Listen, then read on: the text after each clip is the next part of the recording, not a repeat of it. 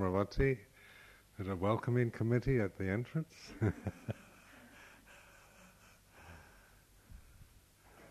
Having a traffic survey done, because we have to, our temple project is, we have to go to the appeal, and they want to know just what are the traffic problems here.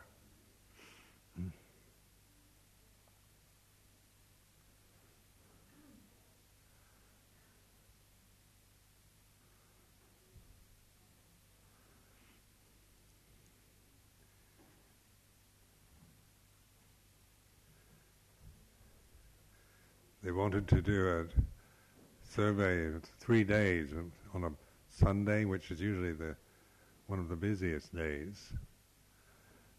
And so this Sunday, they chose, this Sunday was not particularly busy.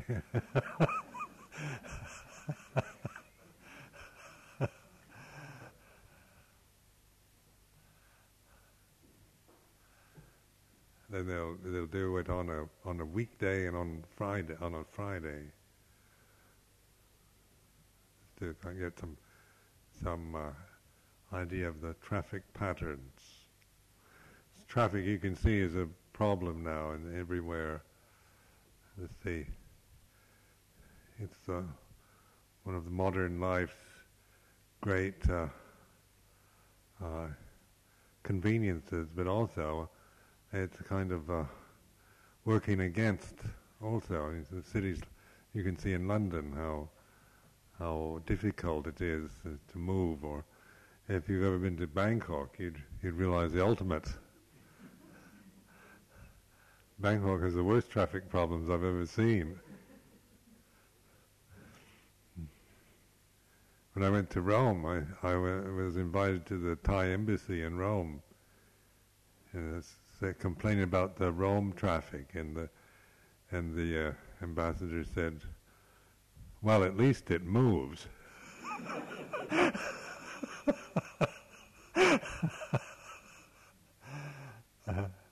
Because in Bangkok you can get stuck for hours.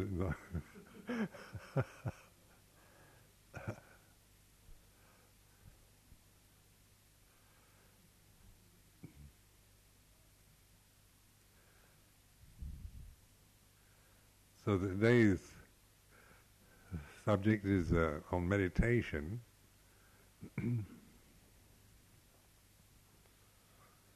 The word itself is a kind of generic term for some kind of mental activity, and can mean all kinds of different things. To some people, it's a kind of prayer or a mantra, or it can be contemplative, reflective, or concentrative. It's a word that this means something to do with the mind, training of the mind. And this is, I think, the emphasis that the Buddha, that the reason why the Buddha's teachings are so appreciated now, say after 2,500 years, is because of his emphasis on the mind. The Buddha talked about the mind, and this is something that we all realize is that maybe we have to do something about our mind. In the Western world, we feel we've put so much emphasis on the external environment, on developing an economy and political institutions, social structures, material development, all to where our energies have taken place, and by creating, manifesting the external world, changing it to suit our own kind of ideals of what we would like. And to the point now that we've been so busy, so caught up into this, that it's turning against us, isn't it?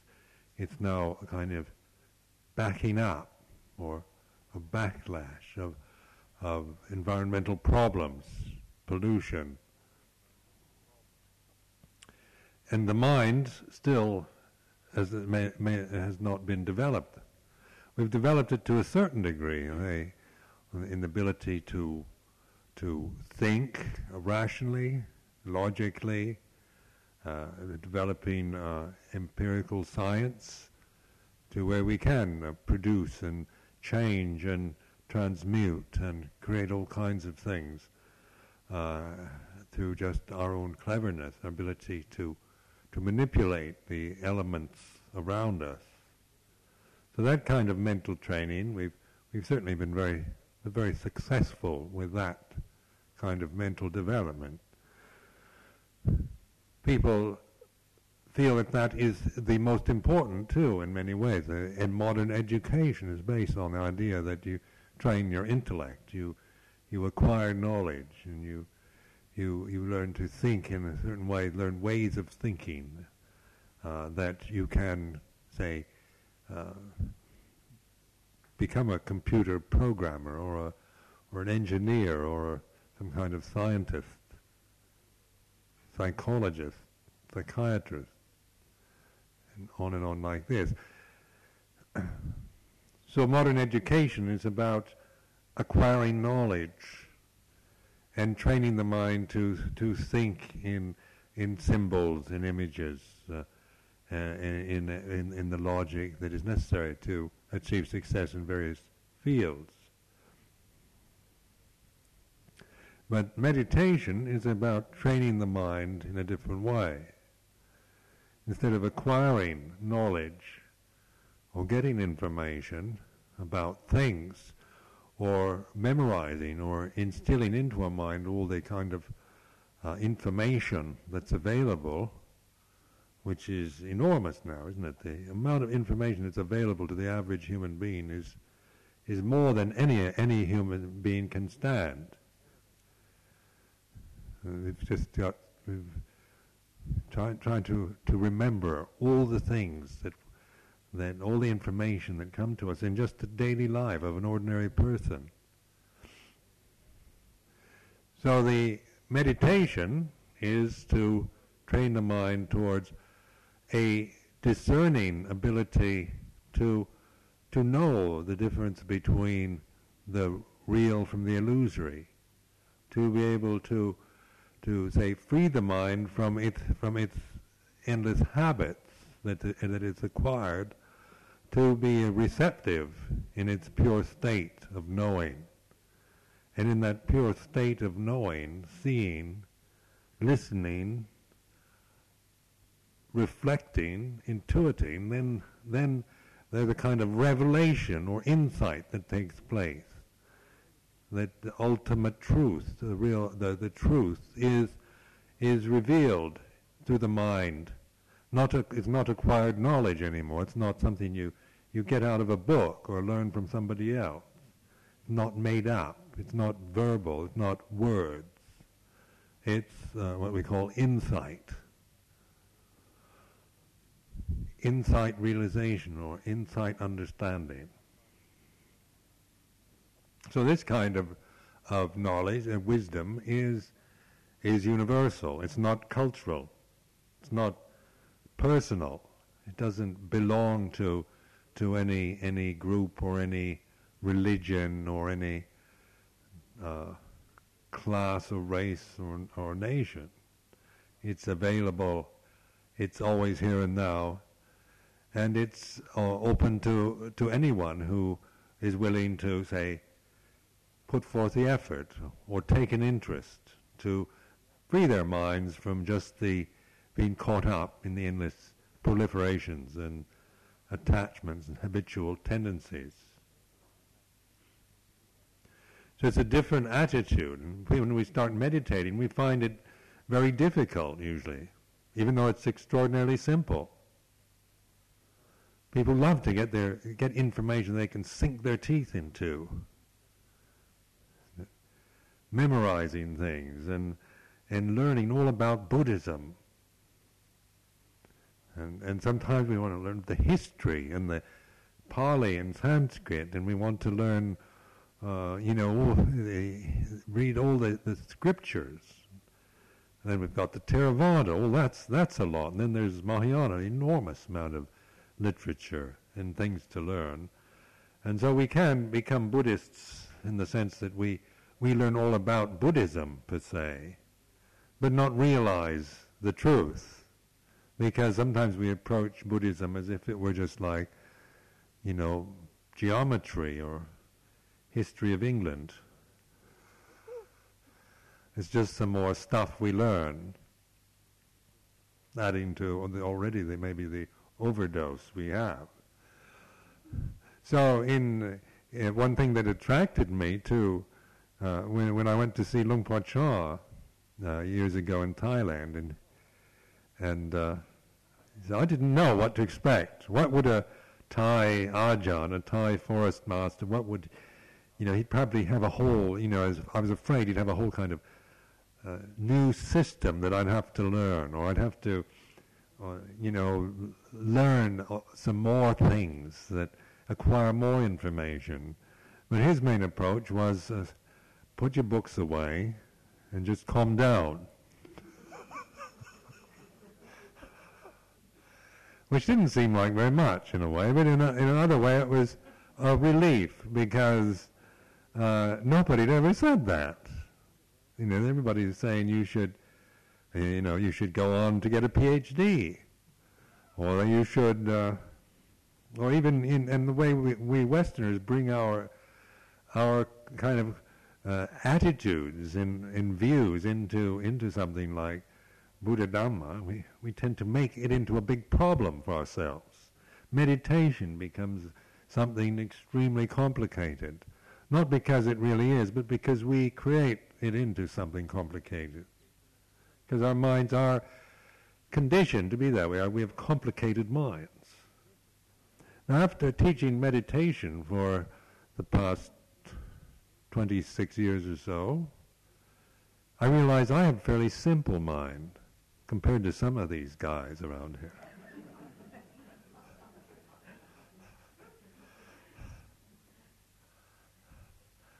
I used to think I was complicated, but I've changed my mind. Because some people's minds are very complicated, and this is and that complication, of course,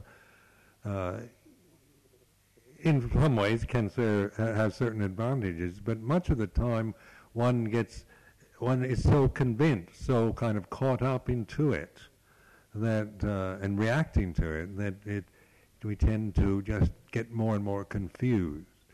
And the approach of the Buddha was say in Buddhist meditation, was very, very simple. For example, his teaching, his essential teaching, the Four Noble Truths, is a very simple teaching. It's not easy in the sense that, it's easy to memorize, doesn't take very long to memorize Four Noble Truths, but to actually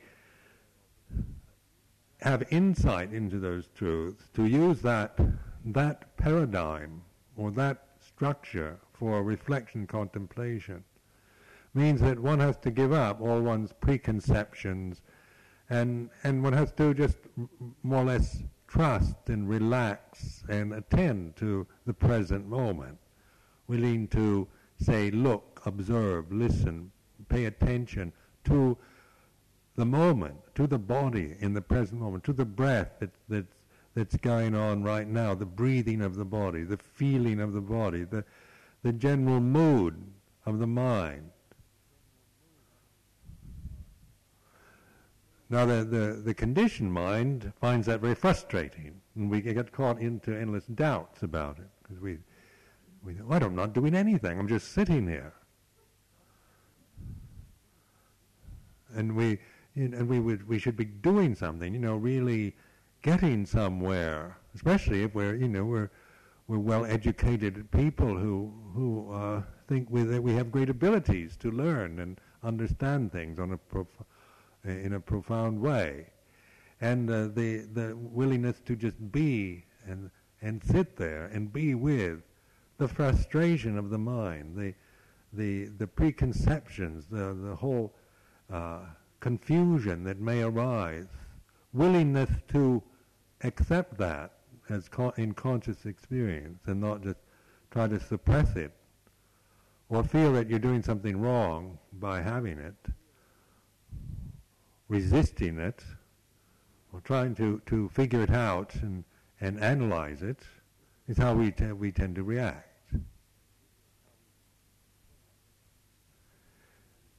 And so as we begin to, say, develop our meditation practice, more and more we realize there's not a lot we can do. We more or less have to give up trying to do things and learn to trust in just bare attention, in being aware of the way it is.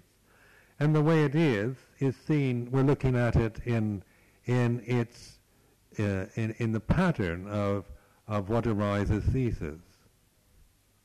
The conditioned realm that we're most affected by, most aware of, most deluded by, the conditioned realm, the sense realm, the material world, the emotional realm, the psychic realm, the feeling realm, that which we see, hear, smell, taste, touch, the ability to think and remember. All of this is to us something that we are very attached, very identified, aligned with. We believe in it.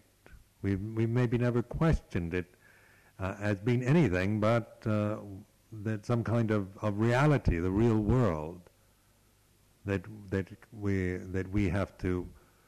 tend to regard in a very personal way.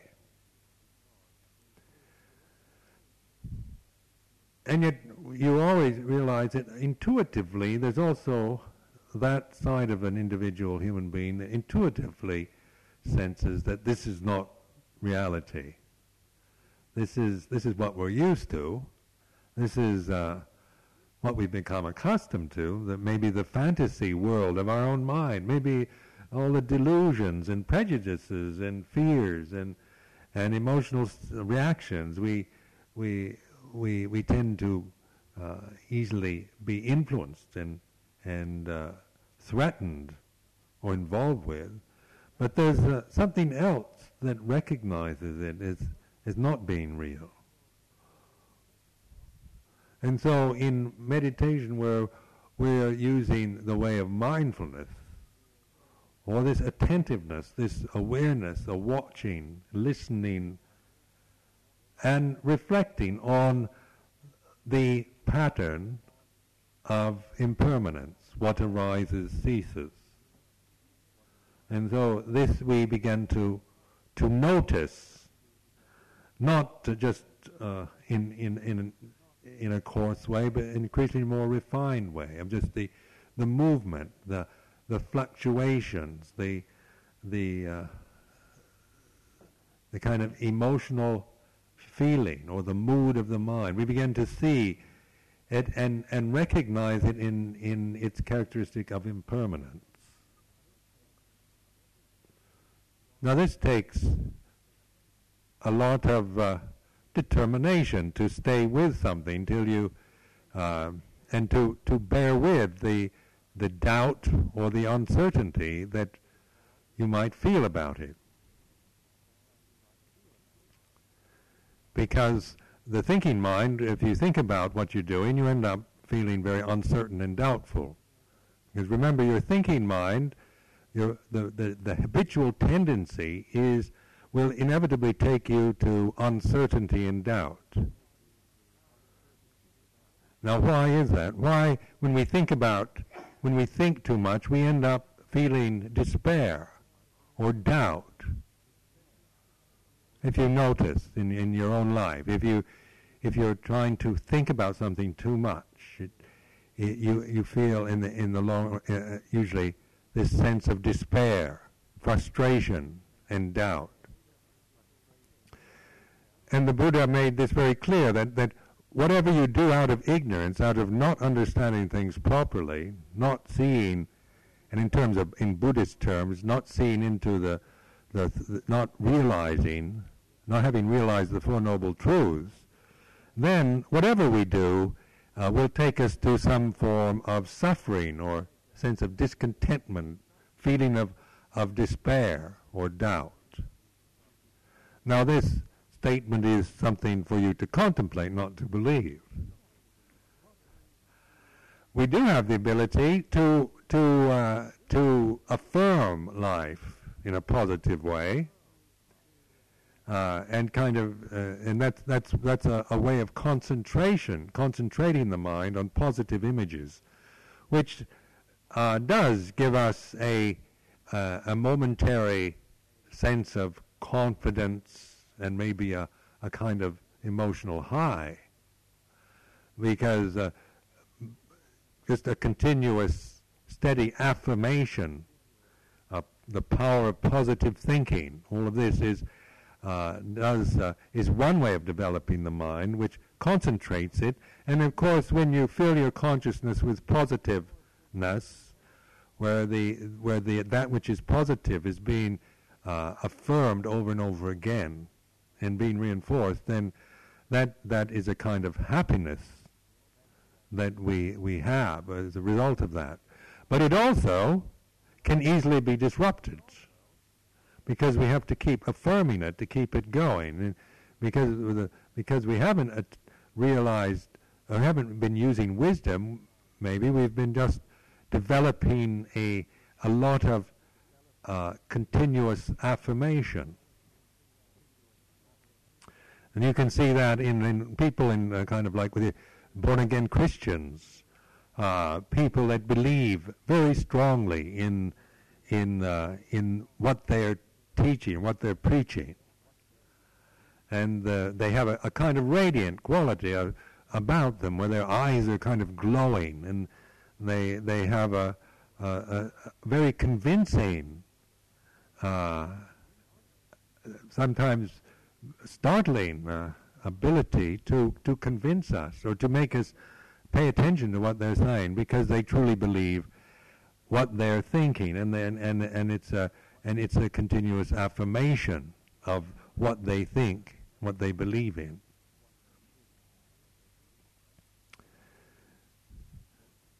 I remember meeting some born-again Christians, which was years ago in Cambridge, and the man was he was absolutely aglow.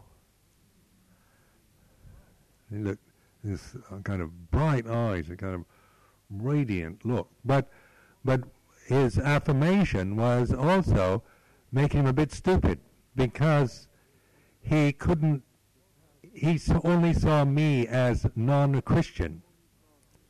He could only see me in my robes as a non-Christian, and that I wouldn't be saved, and therefore he felt he wanted to save me. And when I wasn't particularly interested in being saved by him, he got a bit nasty. And then the radiance suddenly collapsed. It's like one of those smiles, you can keep it going through kind of willful determination, but suddenly it drops when something goes against you, and you suddenly your face collapses into a frown. Now the Buddhist emphasis on mindfulness, on sati, and the using and development of wisdom is to contemplate, use the ability to reflect upon the way things are. Because the human mind, we have this marvelous ability to look at things objectively. We have an objectivity that sometimes we aren't really fully aware of, and are maybe not really informed of the significance of this. Now, in the Buddhist world, it's generally acknowledged that being born as a human being is a very fortunate thing, because the human situation is one that we have this reflective ability. We can contemplate. We can question our own existence. We can observe our own feelings and emotions. we can study, we can watch, we can investigate and examine the conditions of our body. We can contemplate the nature of our own body or our own feelings, emotions. And this means we can acknowledge that they exist. For example, if you feel anger, say somebody says something that makes you very angry, you can acknowledge it. You can say, "There's anger now. I feel angry." You can, and if you're willing, you can go further than that. You can begin to contemplate, what does anger feel like in the body? What is it? Is it permanent? Is it really mine? You can reflect on it and question about what this anger really is. You can analyze, how did it start? Why do I feel angry?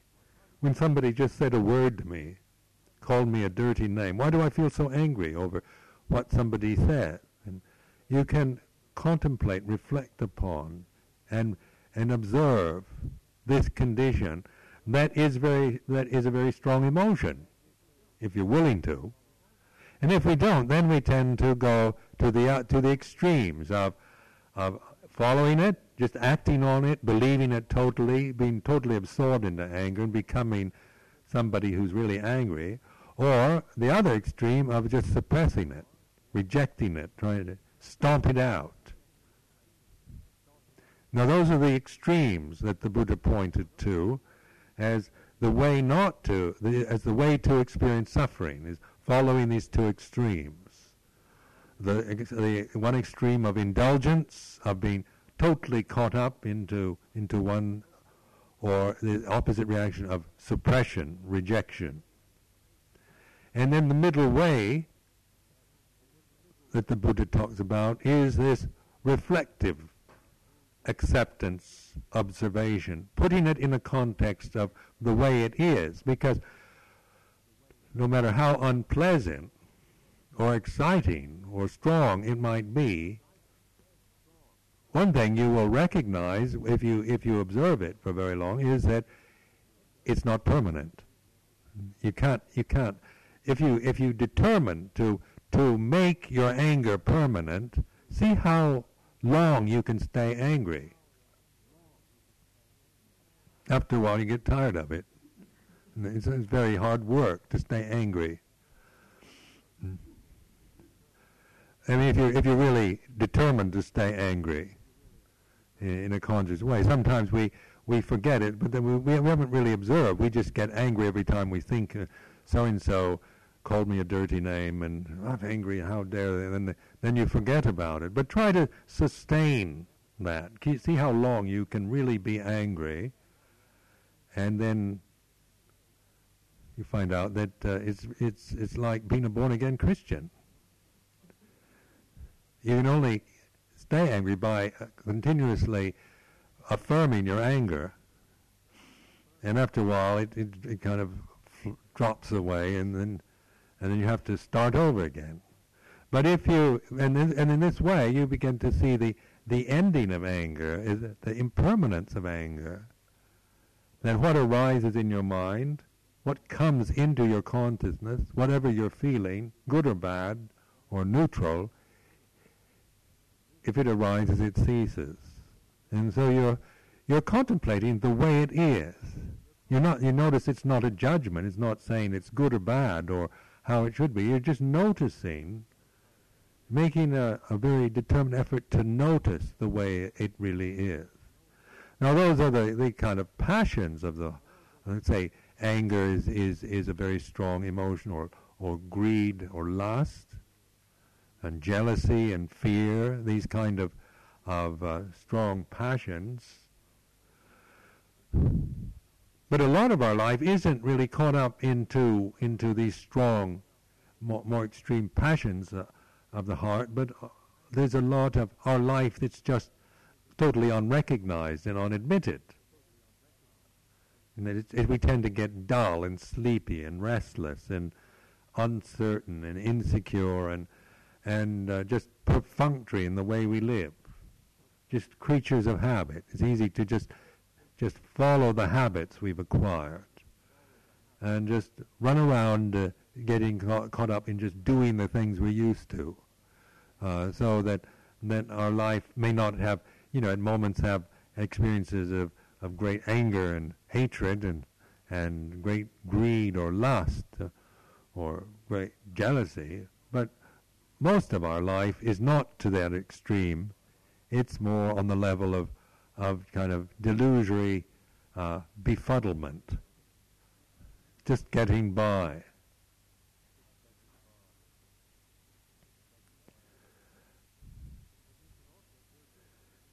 But we can also observe this. We can see this in an objective way and see that the confusion, the doubt, the insecurity, the restlessness, the dullness of mind, we begin to observe as recognize it if it's present, and by admitting its presence, we accept it for what it is,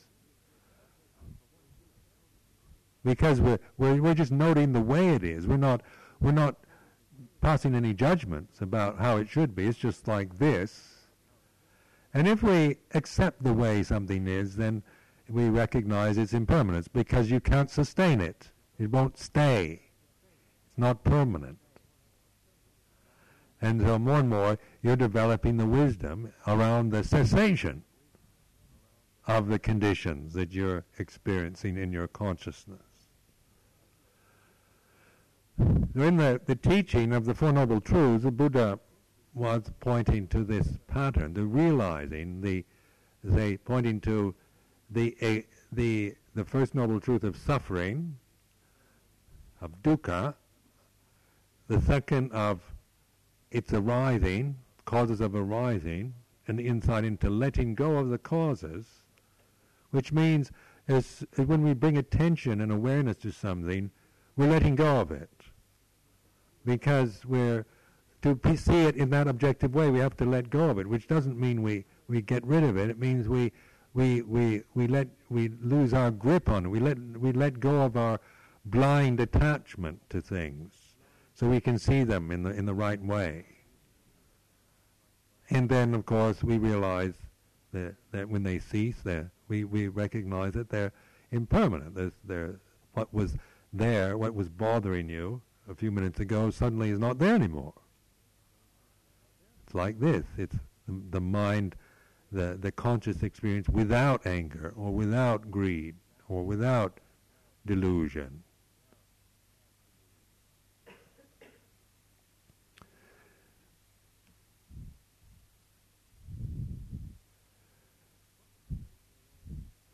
Contemplate your own, the way you perceive yourself in the universe.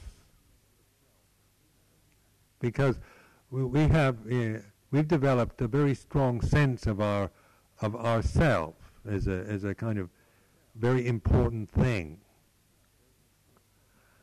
The sense of our self-importance, and in modern society, this self-importance has become very individualistic, very isolated. We're so convinced of our own self-identity that it's increasingly more difficult to relate to anyone else, because we give so much significance to our separateness, to our individuality, that you wonder why it's so difficult to stay married, or to, why, like the family relationships or the old kind of group relationships and identities seem to be on the wane. And what seems to be significant now, in, say, in modern Western world anyway, is an emphasis on our individuality and our separateness. So the self has been taken to an extreme. This is how I see it anyway in the Western world. The sense of oneself is, we've become extremists, self-centered extremists.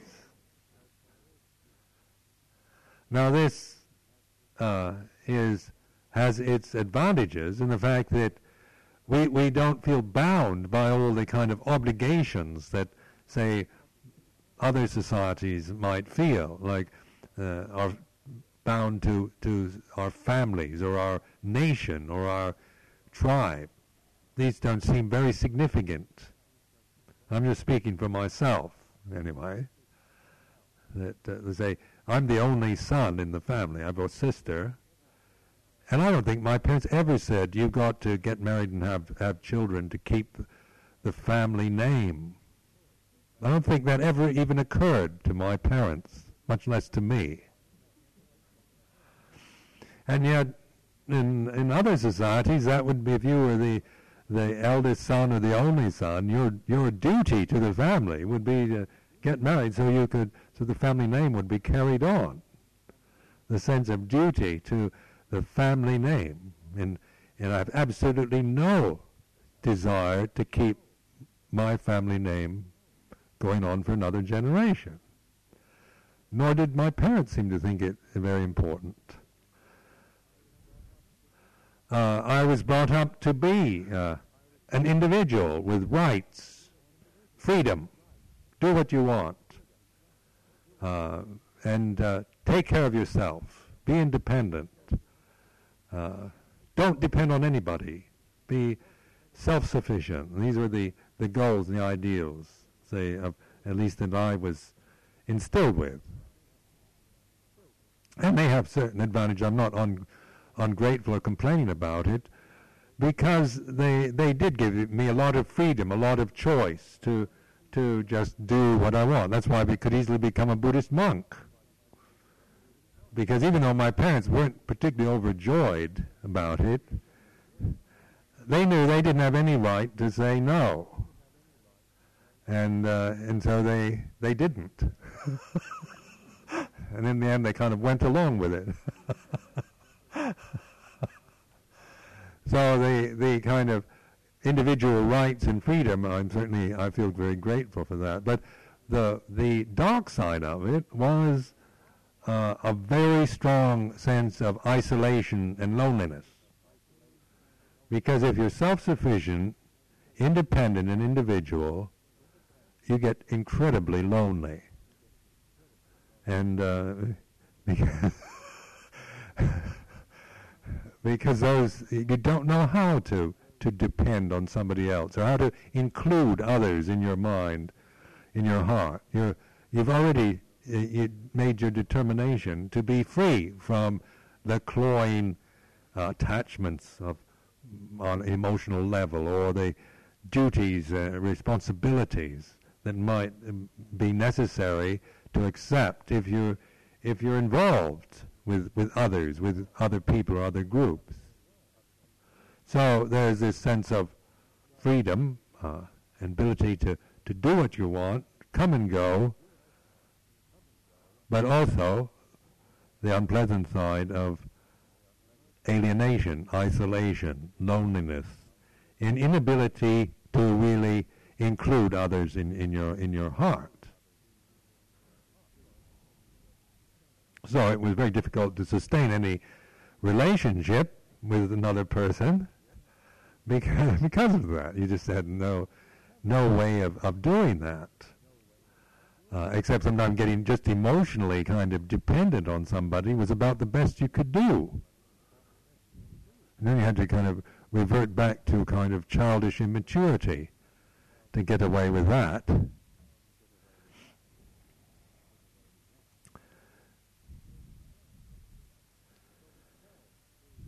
So the self can be reflected upon and contemplated, and this is also an integral part of the Buddha's teaching, was the contemplation of the self.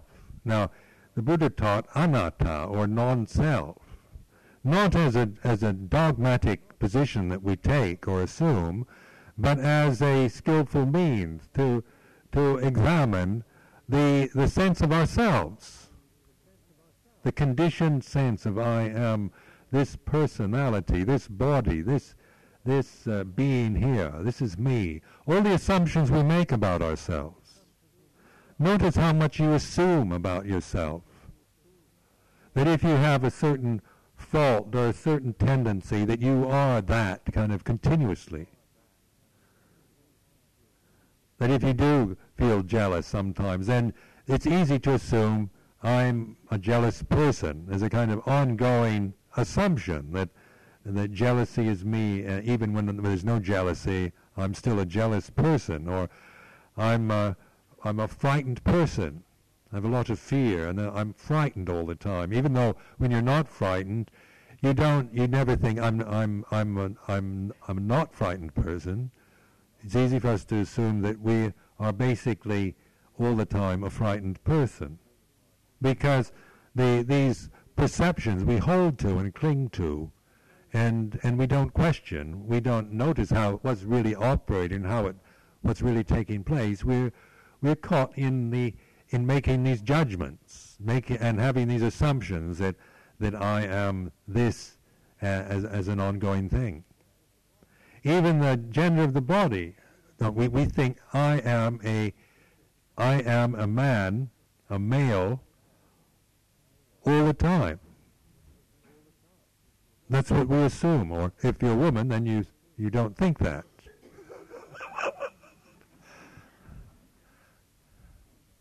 I don't know, some women might, I don't know.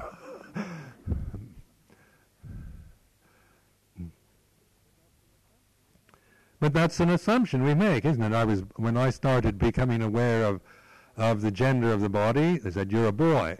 And so that was the basis of what boys are like, and that one developed a whole way of thinking and a whole attitude and assumption based around the gender of the human body. And that is, and of course that is now being questioned, in say with modern life, the feminist movement and the man's movement and all the rest of it is an attempt to question maybe these kind of attitudes and biases and assumptions that we have that we've never really, we've just assumed were reality, because that's the way it seems. It seems like I've been a man or a male all my life. From the time I was born, even when I was in the womb, I must have, when the gender started appearing, I started there and up to this present moment. But if you really examine the mind, you begin to see that the perception of being a man or woman is something that comes and goes in the mind. And you're noting that what arises sees. You don't think. I mean, none of us think of ourselves in a continuous way about being male or female. We just assume we are that. It's an ongoing thing. But in investigation, in terms of Dhamma, then we begin to see it. The perception arises and ceases in the mind. So you begin to change your attitude. Rather than assuming that you're a permanent man or woman, you begin to see that sometimes that's the kind of feeling or the attitude or the perception that you have in the moment, but it also is impermanent, and it's not one's true self. One is not truly a man or woman. And apply that, and that's taking it to a kind of to the level of just the body that we have and the identity with it. But take that also to all the other assumptions you make about being English or being Scottish, or being European, or being working class or middle class, or being Buddhists or Christians or whatever. This isn't a denial or a refutation of it, but it's a noticing of what it really is in terms of experience. And you begin to change your attitude about it. That sometimes when it's necessary, you become English. If that's an identity that's part of your worldview.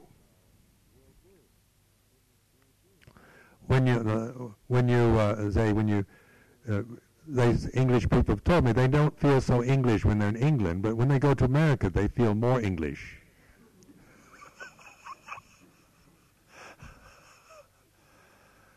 Because here everybody's English and it doesn't stand out, but in America it does.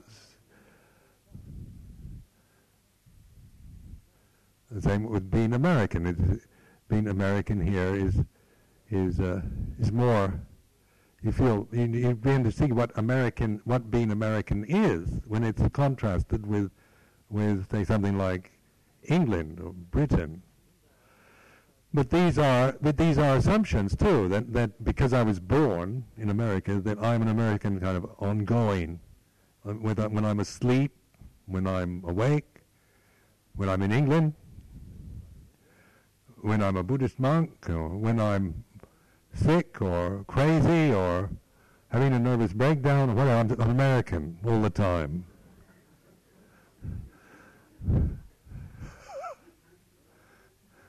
But on close investigation, what is the real truth behind it is that perception does arise in certain moments and it ceases.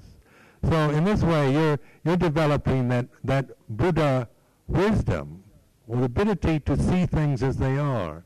And this helps you to break down the way you assume, make assumptions, or the prejudices, the biases that you've acquired in your life. Just the conditioning of your mind. You're transcending the conditioning of your mind. You're no longer just helplessly bound to the way you've been conditioned by life.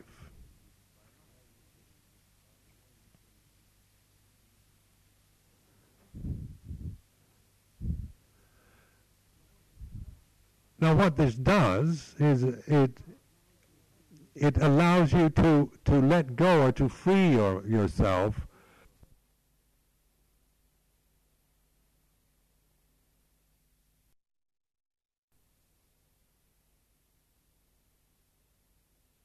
from the ignorance that's caused through attachment to these things, the assumptions and the habitual tendencies that you've acquired in your life, to begin to realize the true nature of the mind, which is pure, which is non-personal,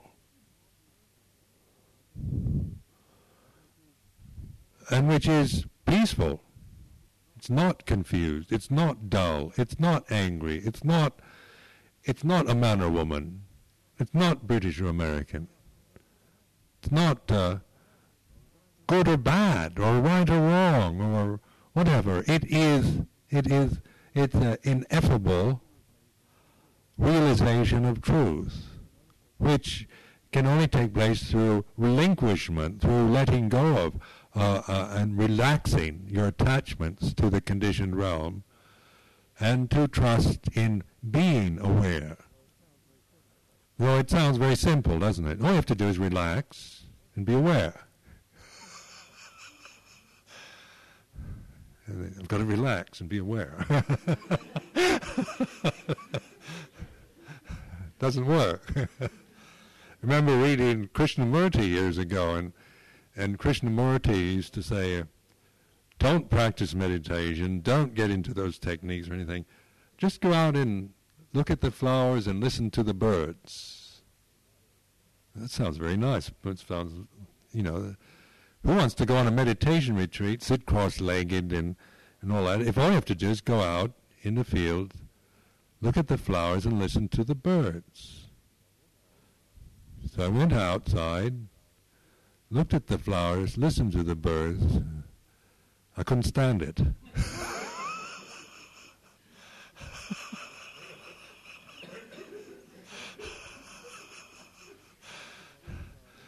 Nothing wrong with the flowers or the birds, but the mind was. I'm supposed to be getting something out of this. He says, Krishnamurti said, just relax, and listen to the birds. Listening to the birds. So what?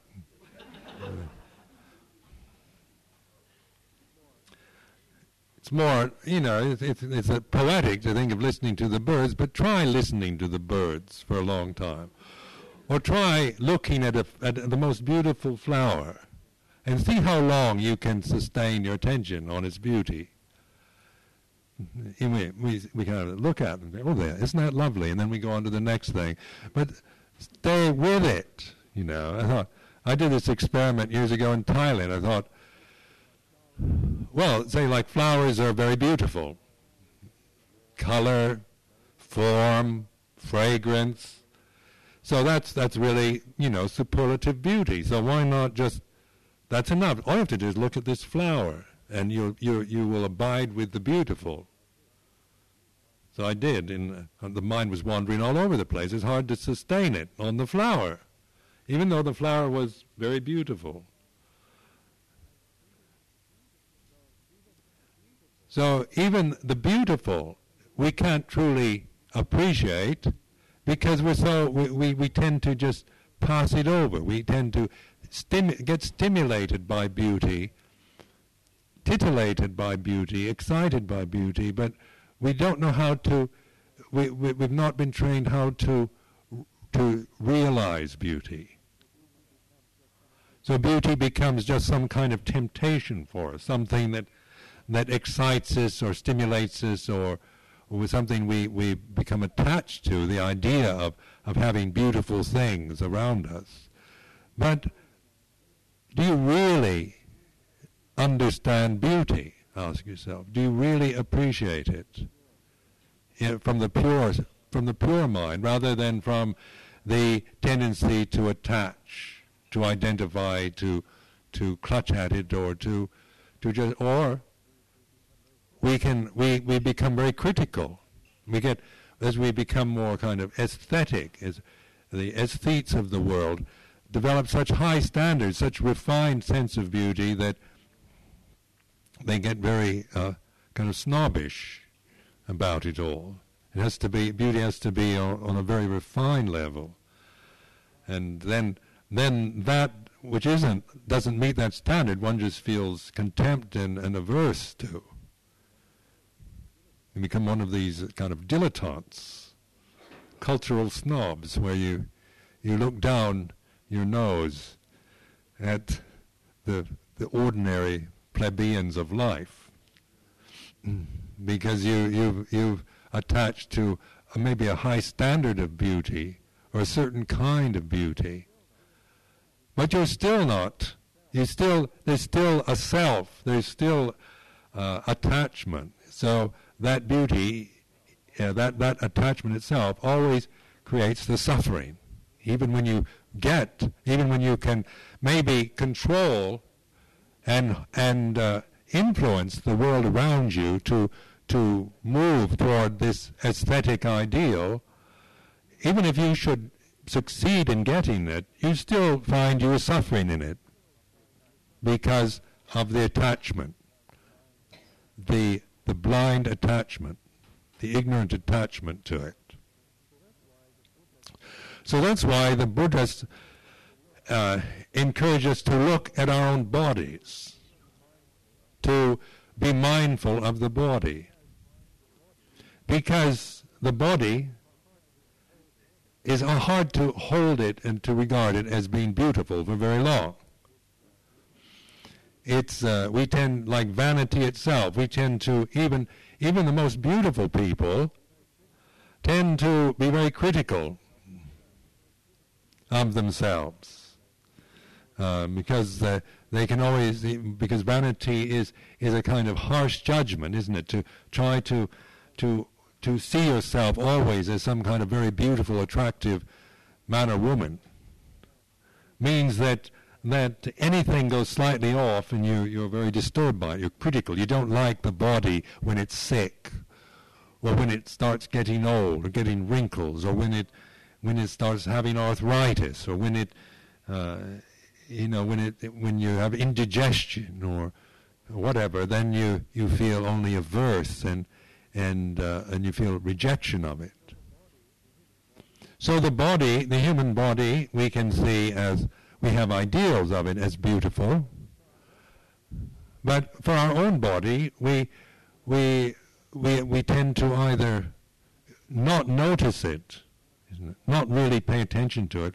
We tend to have very strong views about it, about what it should be, or what we don't like about it, what's wrong with it. We can dwell on the nature of our body as being not attractive, or the nose is too big, or the eyes are too small, or the lips are too thick, or the hair is too thin, or the chin is too strong, or whatever, and we can make ourselves totally miserable about the way the body is. But when we contemplate the body, and just accepting it for what it is, we're not trying to convince ourselves that it's beautiful, or that it's marvelous, we're just willing to accept it the way it is, even when it's not feeling very good. And this you can see in your own experience of, say, physical pain in meditation. Because one thing that beginning meditators realize very quickly, that sitting still for 5 minutes is not easy. And one starts feeling a lot of physical pain, discomfort, itching, all kinds of sensations, the unpleasant sensations. And we're asked not to try to move or to scratch or do anything about them, but to let them be, to admit them into our consciousness and not try to change them, but just accept them. And that, you can see, will bring up the emotional stress, because we maybe our whole life it's been an attempt to avoid pain or discomfort, and we feel that we're going to, that we can't stand it, we can't bear this pain. But as we relax into it, when we begin to accept it, acknowledge it, the maybe uncomfortable sensations in the body or pain, we begin to realize that it's something, that it is what it is, and that we can accept it as a conscious experience. And as we stop resisting, stop fighting, stop resenting this, just the relaxation oftentimes helps to where the pain will go. But when we begin to relax and accept life, then the suffering can be resolved. Now, some people have chronic pain, and I've noticed that those that meditate learn how to accept, say, physical discomfort and not be averse to it. And that's what we can learn, because oftentimes in our lives we have to learn. Many people have accidents or problems with illnesses or things that cannot be cured, or we cannot get rid of it. And so what can we do about it? One thing is to accept it. And we begin to realize that we can accept the ugly, the unpleasant, the painful in our consciousness, and not develop aversion to it. And this is you're getting to an understanding of the way things are. That, say, the reactive mind is, when something's painful or ugly or unpleasant, is to get averse to it and try to get rid of it. But as we're mindful of it, we're trusting in being with the flow of life as it is, without trying to influence it or change it or direct it to follow with our desires, but to trust in just that bare awareness, and to note and to accept and to allow things to be what they are. And then we recognize their presence and their absence. Because this conditioned realm is a very powerful experience. As you all know, having a physical body is a lifetime of discomfort.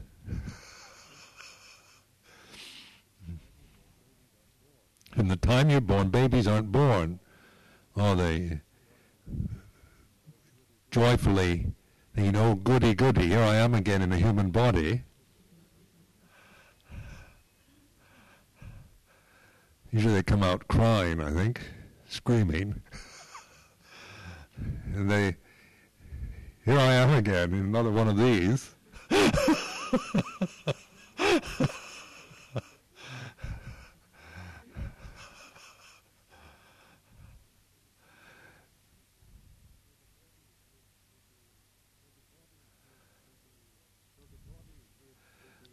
So the body is to be contemplated and to be noticed. Like this, I've found just from my own kind of feelings about my own reflections on this body, is that the body actually, this human body, you realize more and more is not oneself at all. And because of that, as you accept it and are not critical or ignoring it, as you just accept it as its right to exist for what it is, and you're not comparing it with somebody else, and you're not ignoring it and refusing to notice it. When you actually notice it and accept it, the body has a sense. It begins to feel much better. I've noticed this. This body here, it needs to be noticed and accepted. I was reading about somebody who's writing about flowers the other day, and they said, flowers love to be admired. And I used to think that was all rubbish, But now I begin to see that that's probably true. Flowers, why are they so beautiful? Because they want to be noticed.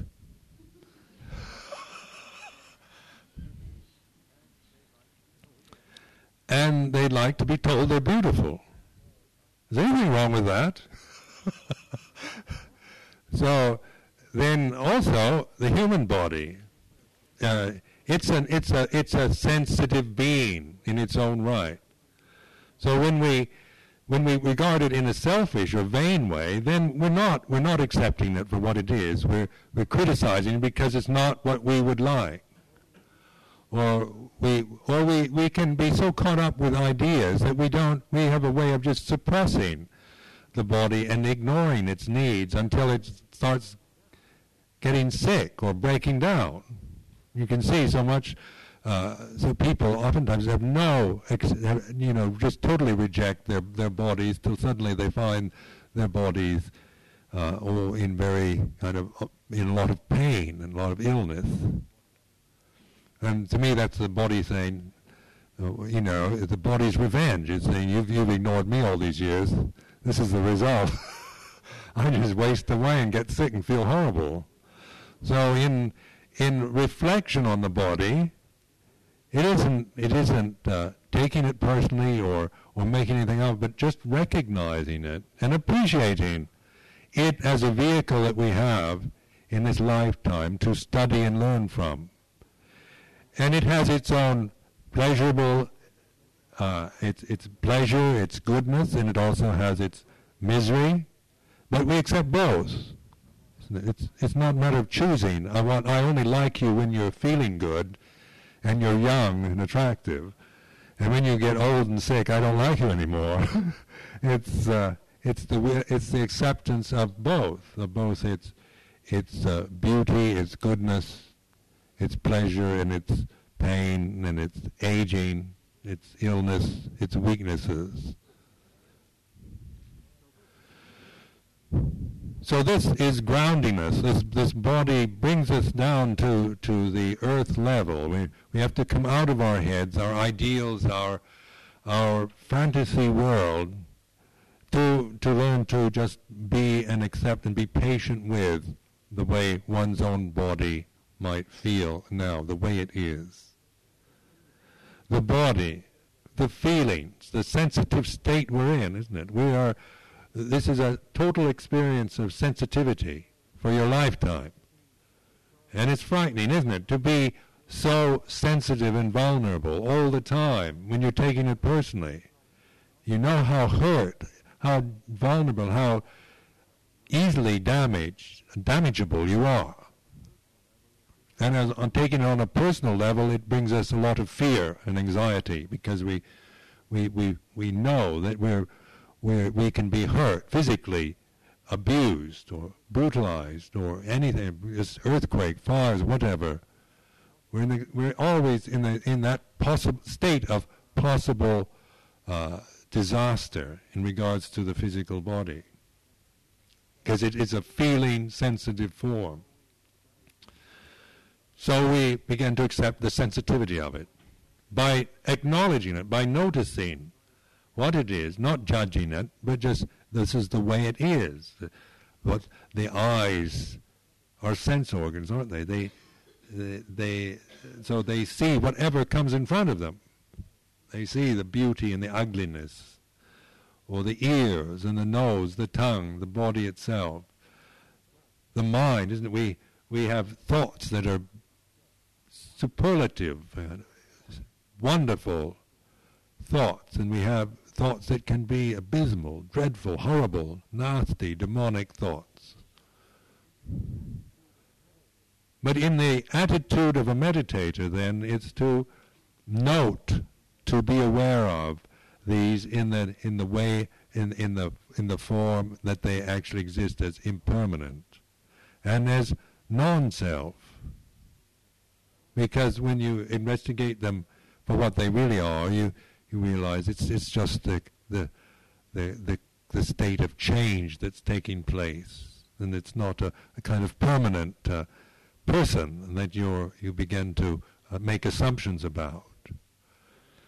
What remains is the pure knowing and the connection to that knowing within this individual form, and the release, the relief from knowing the truth, from realizing the truth, in which you no longer are caught in just the habitual conditioning of the mind, just a helpless victim of what's happened to you so far, in which you can realize there's nothing to be frightened of. Death is no more a problem. Doesn't mean that your body doesn't die, but it means you know your body will die, and it's okay because that's what it's supposed to do. It's not yours anyway.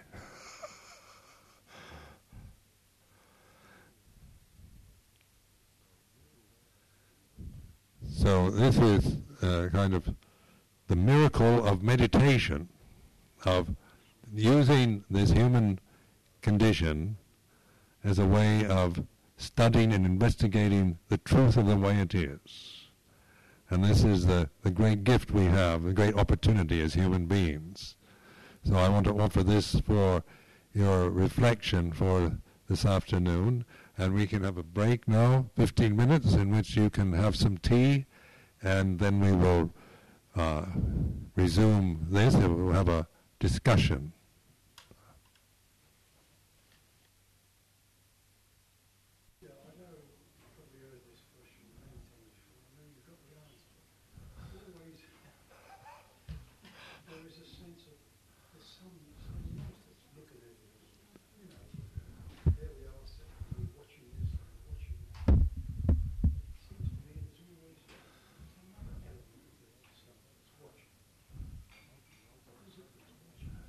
Yeah, that's the ultimate question. Because that's why you reflect on the way it is, because just consider that you're in a separate form, you're born into a human form. So you're actually operating from a position as an individual entity, and so that's what consciousness is. You know, you're conscious now because you're separate, and that separation can be, we tend to take it personally, and create illusions about it.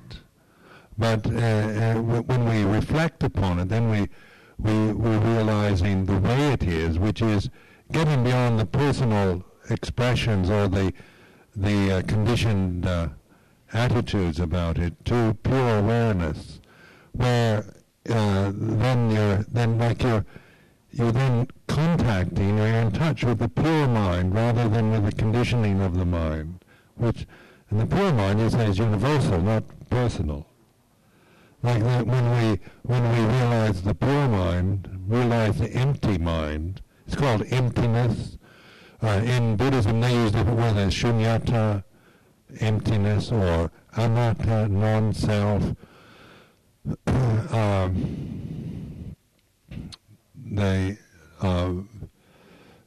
It implies, what this is not like a soulless, void, kind of sterile vacuum of nothingness. It's what you realize when there's non-attachment, which is there's still, but there's awareness. There's a pure awareness, which is non-personal. It's not conditioned by culture, by thoughts, by language, by memory.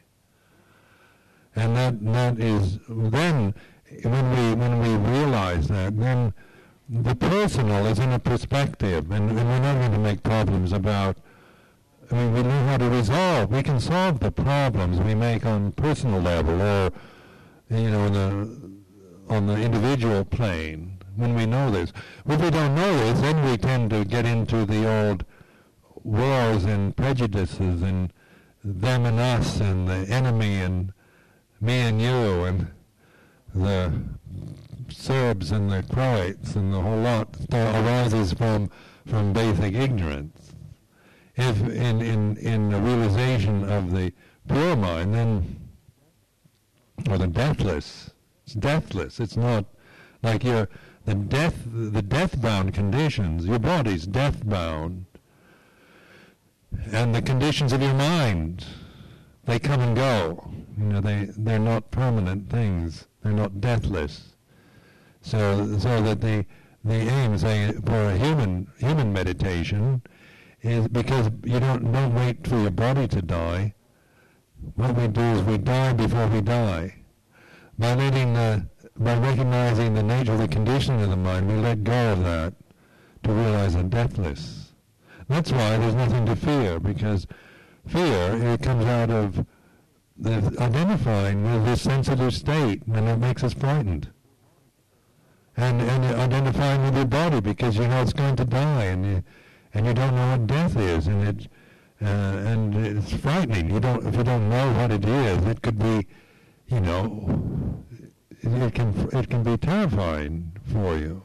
But when you die before you die, which means you contemplate how things cease, then you realize that actually things come and go and change, but it's not like it used to be, where you were saying, "Oh, I'm going to die," and I'm frightened because life can be so painful, and I can be hurt, and I can be, the things I love can be taken away from me, and I'm terrified of it, and all the possibilities of humiliation and pain and that, because if you're taking it on that level, then we have a lot to be frightened of. But when we see it in terms of what it really is, then we realize there's nothing to fear. Because even in the misfortunes of the conditioned realm, we can bear those. Well, we can bear all kinds of things when we need to. And sometimes we think we're cowardly because sitting in a nice, comfortable room, thinking, oh, if I couldn't bear it if I ever had a terminal illness, I couldn't take it. But when people get them, they can bear them. Or they lose if I'd lost my money, I would just want to kill myself. But if you're using any wisdom in your life, you lose your money, it's okay. You can keep going. It's not all that important, but if you're, you're attached to somebody. I think if I lose my loved one, there'll be no purpose left, and life will be a dreary desert, a depressing state. And we all lose our loved ones, and we all experience that, and we learn from it. We can bear those things.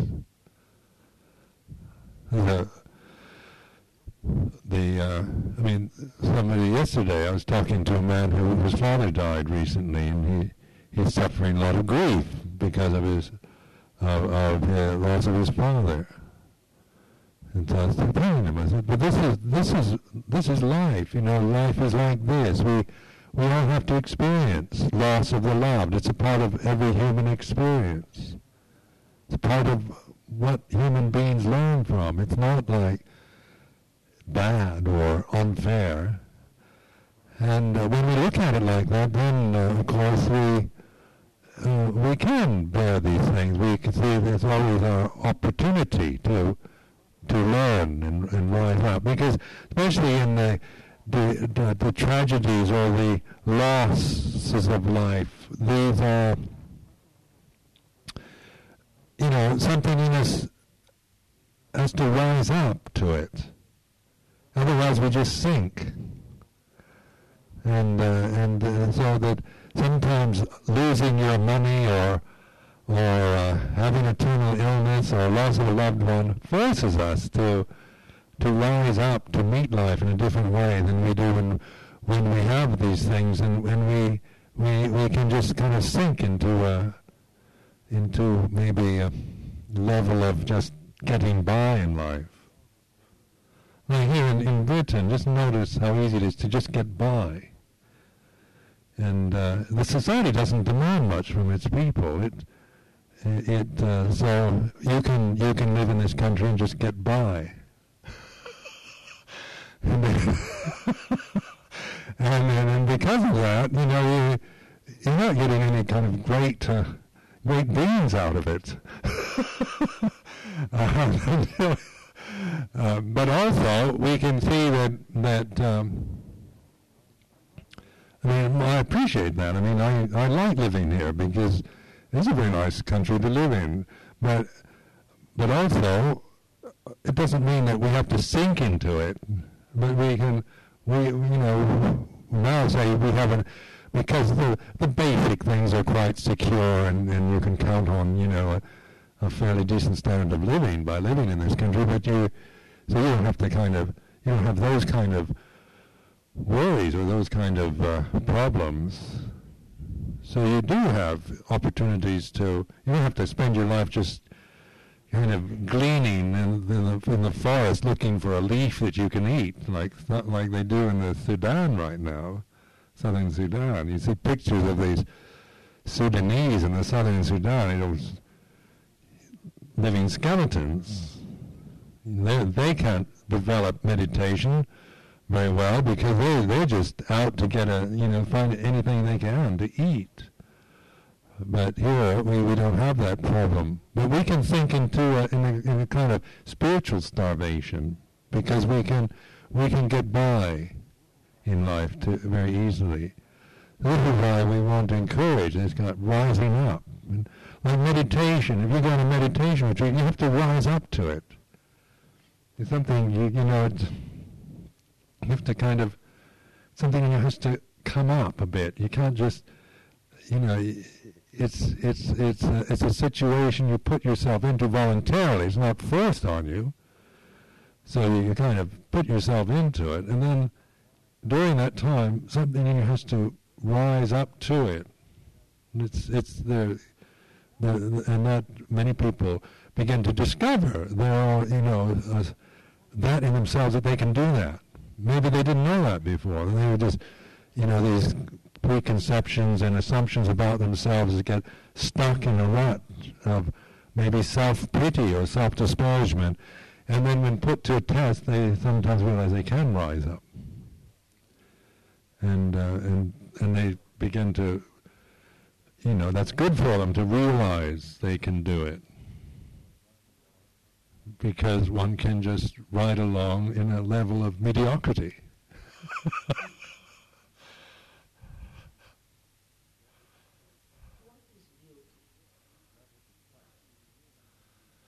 It's that which attracts. Or you can, I mean, beauty is a word that you can, you can use in different ways. Like if you look at beautiful objects, one can look at beauty as temptation, because it attracts you. The force of, say, beautiful objects, they're beautiful because they have an attractive force. When you look at them, you want to go to them, you want them. But also, as you reflect on beauty more and more, then you let go of that kind of greedy or lustful reaction to beauty. You can, because that may be how you react to it. But as you understand the nature of beauty, then you begin to appreciate it or love the beautiful, not in the sense of wanting it on a selfish plane, but it's the love of the beautiful or the good or the true. Like in English, we use these words like the beautiful, the good, and the true. And these are quite meaningful words to us. And to love the good, or love the beautiful, or love truth. And this of course is this is from a reflective place rather than from a personal greed. Because when it becomes personal and greedy, then we want the truth, so we try to hold on to what we think is true, and in the process we suffer.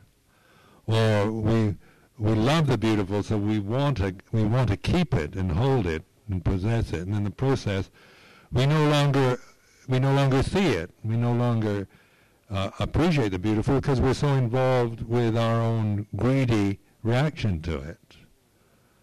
And so but as you understand more and more, then you let go of these blind reactions to things, and then you say your true nature is that pure love of the good, the true, and the beautiful. Then you can see beauty as something that reminds you of, say, the ultimate reality, rather than something that's tempting you to have lustful thoughts. It's interesting that in Pali you've got at least two words which combine the idea of the beautiful and the good, kalyana and sundara. They mean both those things. Well, ancient Greek had something similar. Yeah. Love is, on the one hand, the spiritual plane, the beauty of the village is also Kalyani. because like one can see feminine beauty as, I think the West, we have basically a pornographic outlook on women. And so we only see women as temptresses or beauty queens, things that you want for lustful reasons, and of course there's that side to it. But also one can, as you let go of those kind of reactions, then you can see that the beauty of a woman is something that's pointing to ultimate truth rather than to a personal object that's going that you feel lust for. And I think like in the feminist movement, a lot of these women's protests because they get fed up with just being treated like things that men just want to grab hold of and possess or use. Because intuitively there's this recognition of beauty as pointing beyond just the thing in itself.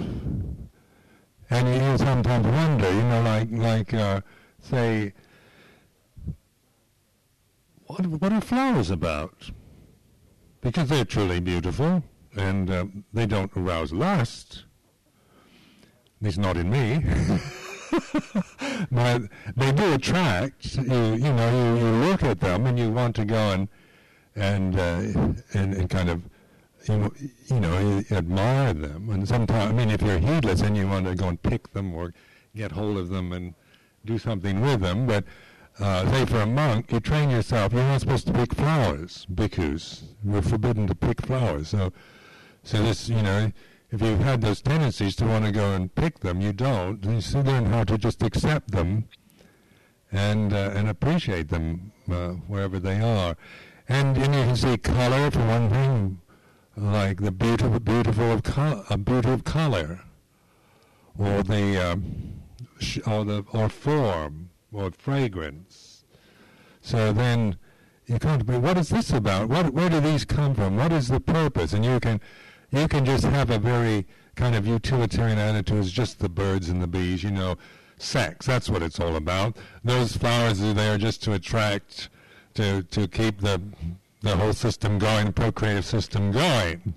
And this is why I say we tend to see things always from a very coarse and almost pornographic inclination and or turn of mind, where say like when you're offering flowers to a shrine, why are flowers an offering, say a traditional offering to a Buddhist shrine? Because they are what is truly beautiful in nature, and you're offering something beautiful as a kind of from the heart, where you're giving what is truly precious and truly beautiful to the shrine, not just because they're you think, well, flowers don't cost very much and you can give a cheap offering. Or you can see it like that, or you can see that you're offering something, you're giving something that in itself is superb. There's a way of, say, an expression of gratitude and devotion, and these kind of acts, ceremonial acts, is the experience of joy, and we feel joyful when we do things like that. It's coming from the purity of the mind,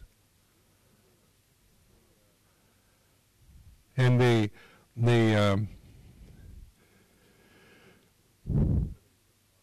it's interesting to just the symbolism of, like the Buddhist, the Buddha form, the Buddha Rupa is a perfected art form in itself. There's no way you can improve on it, and it's kind of reached its perfection long ago, many hundreds of years ago, or 1,000 years ago or so. So it's the human form, isn't it? It looks like a human being, but it's the human form in its state of awareness and compassion. And so the Buddha Rupa has this sense of serenity and peace and calm and acceptance, and the posture of the body, the stillness of it. That's why living with Buddha Rupas is very pleasant, because they in themselves affect your mind. They remind you of serenity and calm and peacefulness. Yes. Well, I remember when I first went to Thailand years ago, and you go in some of the temples in Bangkok and you see rows of Buddha Rupas, one right after another, and in those days I didn't really appreciate them very much. And what do you want all these Buddha Rupas here? One right, they all look the same, and the Western mind would be. I was looking at it only from a Western conditioned mind, and just see it in a critical way, whether I liked it or didn't like it or whatever. But then as you contemplate them, because in a monastery you live with so many Buddha images that you start paying attention to them, and you begin to see, begin to appreciate the stillness of the image. And if you notice, like Westerners tend to create sculpture is usually passionate. And in Paris, I remember having this insight in Paris years ago, where walking in the public park, there's all these kind of huge sculptures of men and women, all in very, either angry or warriors or arrogant or haughty. So many of the female statues are women looking very haughty and not very nice, and they a nasty side of women, or just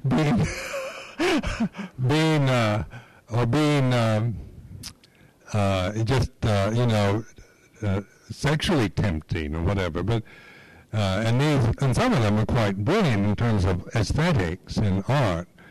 But the effect on the mind is that they aren't calming to the mind. They don't. You see them and you can admire them in the craftsmanship and the aesthetic value that they do have. But in the Buddha Rupa, you realize has its ability to calm the human mind. If you contemplate the face of a Buddha, the face of a Buddha Rupa, like this one here, this very beautiful face. Well, that's how sensitive we are, that we are affected by what impinges on us. It does influence our conscious experience.